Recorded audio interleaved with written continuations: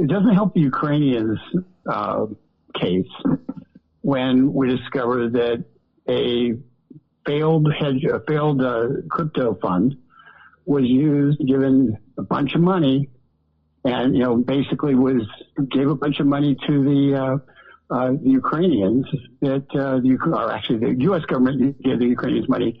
They invested $1.2 billion into a failed crypto fund that funneled money directly to the Democratic Party and was the number two donor to the Democratic Party, just behind George Soros. And for those of us who sat there and just bled on a political battlefield here in America, to discover that the taxpayer dollars, the Ukrainian dollars, were sent through a crypto fund into Democratic coffers to fight against our freedom is a little hard to stomach.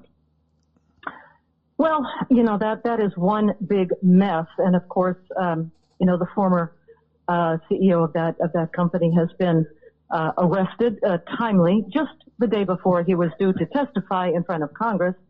But that is one big corruption mess. But a whole lot of people benefited from FTX or lost billions of dollars likewise.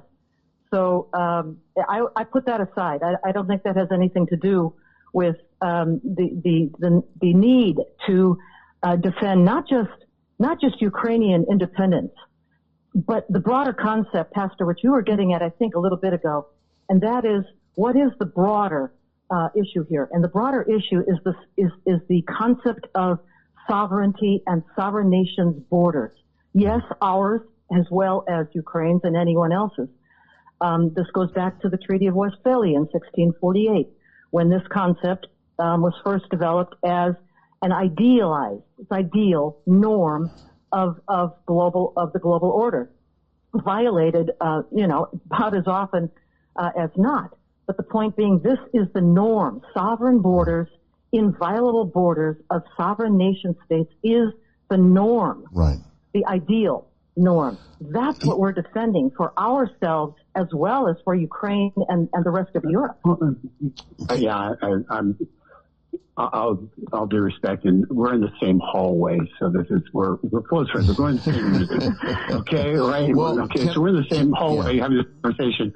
But one of the things I don't think can be lost is we started this conversation with the fact that our government is not defending our own border. Our government isn't putting billions of dollars into defending our own border. In fact, they're trying to give amnesty to people who violated our border. And so at the same time, we're sitting there talking about the Treaty of Westphalia from the 1600s. We don't defend our own border while we're worried about the Ukrainian border. Okay?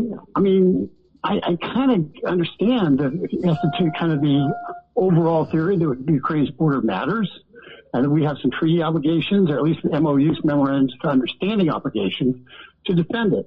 But I also think that our primary purpose of our government constitutionally is not to defend the Ukrainian border, it's to defend our own darn border.